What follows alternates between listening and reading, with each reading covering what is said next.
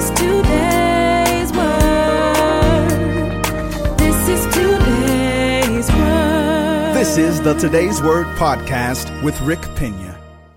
Hello, good morning. This is Rick Pena, and I'm bringing you today's word for August 29th, 2018. I'm teaching a new series entitled Standing on a Word from God. It really kind of flows in the same vein from the last series. This is part 3 of the series, Standing on a Word from God. You get a word from God, you got to stand on that word until that word comes to pass. So we've been studying the life of Abraham. I want to go back to the life of Abraham today, and I'm calling this message No Plan B. When God gives you a word, you got to stand on that word, and you cannot have a plan B. If you come up with a plan B, you're going to have to deal with the repercussions of that plan B. We'll learn that today. So let's get into the word. So Genesis chapter 16, verses 1 through 4. We've been looking at Genesis 12. Now we're going to move over to 16. And this is 10 years later. This is what the Bible says. Sarai was Abram's wife, but she didn't have any children. Remember, he was 75 years old. She was 65 years old. They got this word. But 10 years later, she didn't have any children. She had an Egyptian servant named Hagar. So Sarai told Abram, hey, look, the Lord hasn't allowed me to have any children yet. Right. And I know God said that we would, but I don't have no babies yet. So this is what I'm going to do. Why don't you sleep with my servant, and then maybe she can have a son, and then I'll just accept that boy as my own. Now, that doesn't sound like God at all, but that's what they came up with. And then Abram at this point said, yeah, that sounds like a good idea. You want me to have sex with your servant? That's cool with me. So after living 10 years in the land of Canaan, the Bible says, Sarai gave her Egyptian servant to Abraham as a second wife. And Abram slept with her, and she became pregnant. And when Hagar, the servant, realized this, and she became very proud, the Bible says, and she began to feel that she was better than Sarai, that she was like, okay, fine. Well, you couldn't have no babies, and now I'm having a baby. And so now we have some issues that are coming up between two women, all because she came up with a plan B. If I drop down to verses 15 and 16, then the Bible says, Hagar gave birth to Abram's son, and Abram named the son Ishmael. Now, Abram was 86 years old when Ishmael was born from Hagar. So he got the promise when he was 75, and then this baby was born when he was 86. So what does this mean to you today? I have just two things to share with you on this morning. And I really believe these two things will get you fired up about standing on a word from God. You ready? Here are the two things. Number one, anyone can believe God initially, right? And so anyone can be in church on a Sunday morning, get a word from God, get excited, write it down, sow a seed, high five your neighbor. Anyone can do all of that. We even learned that in the parable of the sower. Two of the types of soil, the Bible says that they received the word of God. So the rocky ground received the word of God initially, got excited about it. The thorny ground received the word of God. But neither one of them held on to the word for the long haul, right? So the key is holding on to the word that you receive from God until it comes to pass. That's the hard part. Anyone can get excited when they hear a word, but here's the problem. So you get a word from God. Most of the time it's not going to happen the same day. So you get a word from God and those hours turn into days. Okay, that's not a big deal. That's kind of normal. And then days a lot of times turn into weeks, and then like, okay, well, God is still going to do it. You're still holding on to it. You're still believing God. You still have it on your mirror in the morning so you can look at that promise. You still have it on your phone, whatever. You have it on your vision board because it's been weeks. And then when weeks turn into months, you're like, oh, man, but I'm going to still believe God. I'm just going to have to, I'm believing God. And some people give up by this stage, but I'm just saying some people hold on. But then sometimes, I know we don't like to talk about this, but months turn into years. And then now we got an issue. Now we got a problem. People are like, oh, well, maybe I just didn't hear from God. Maybe that was me. Maybe that was not the Holy Spirit. No, it was God. It's just that you're not holding on long enough to see in your hands what God revealed to you in your heart. When you get to this stage of weeks or months or years, we all feel the pressure to give up. We all do. But you got to hold on. You got to resist that pressure. You got to continue to believe God. If God said it, then it's only a matter of time before it comes to pass. Because if God said it, he will perform it. If he declared it, he will make it good. See, every believer wants strong faith, but many fail to properly understand how you measure faith.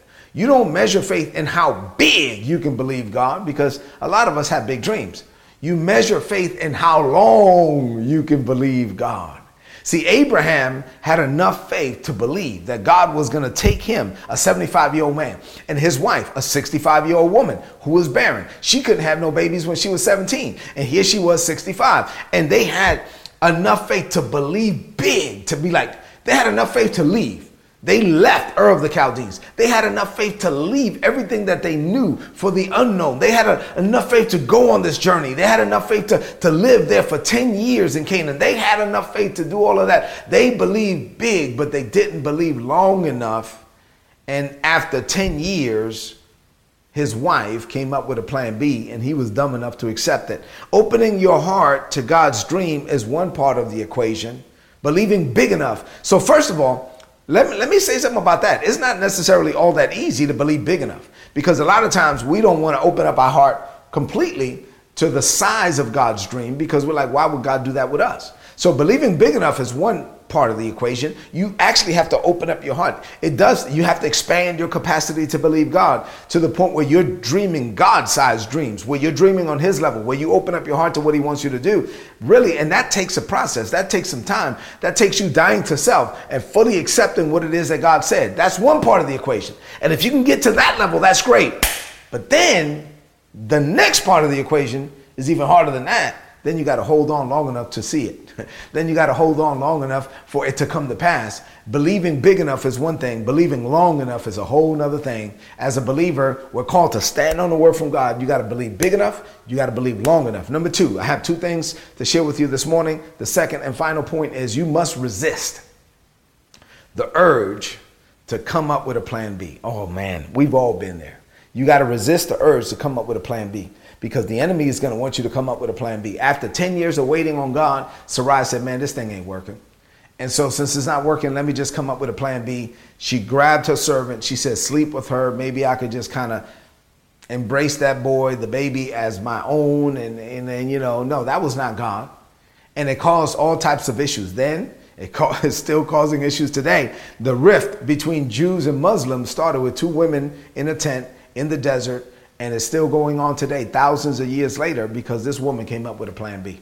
You don't want to come up with a plan B. When you step outside of God's will, when you step outside of God's plans and you come up with a plan B, then you're going to have to deal with the repercussions of those decisions. See, faith believes God. Faith believes that God is going to do what he said he's going to do, and faith will continue to believe God until it comes to pass with no plan B. Say this, say I have no plan B.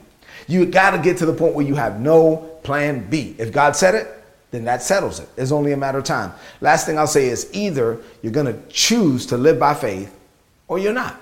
And it's really that simple. If you choose to live by faith, it means that you are living by every word that proceeds out of the mouth of God for you. You're going to live by every word that God gives you. You're going to live by every promise that you receive in the word or through the Holy Spirit. You're going to live by every word. Either you're going to continue to live by every word that you get from God, and you're going to believe it. You're going to believe big, and you're going to believe long, and you're not going to give up until you see in your hands what God revealed to you in your heart. Or you're just going to be like, okay, well, I'll just do my own thing. And at the end of the day, we're called to live by faith. Living by faith means that you're literally living by everything God tells you. Jesus said, I only say those things I hear my Father say. I only do those things I see my Father do. The Son can do nothing without the Father. Who are we to do anything without the Father? We can only do what he tells us to do. We can only do what we're led of the Holy Spirit to do. So living by faith means that I am not my own boss. I am not the captain of my own ship. I am not charting my own course. I am not living my own life. I am not my own Lord. I'm dying to self daily. I am being crucified on a continual basis, and I'm going to do whatever God tells me to do, and I'm going to hold on no matter how long it takes. I am going to see in my hands what God revealed to me in my heart, because I am a believer and not a doubter. I walk by faith and not by fear. This is how we're called to live. No plan B. Let's close this message out with a declaration of faith. I want you to repeat after me now. In faith, from a believing heart, say this. Say, Father, this is a season of expectation for me. My expectation is tied to your word. I live by every word you speak to me. I live by every promise you spoke over me. I believe big enough to open my heart to your dream. And I believe long enough to resist every urge to come up with a plan B. I don't have any other plan. I don't have any other option. You are my only hope, Father. I believe you will do what you said you would do. in my life. I declare this by faith.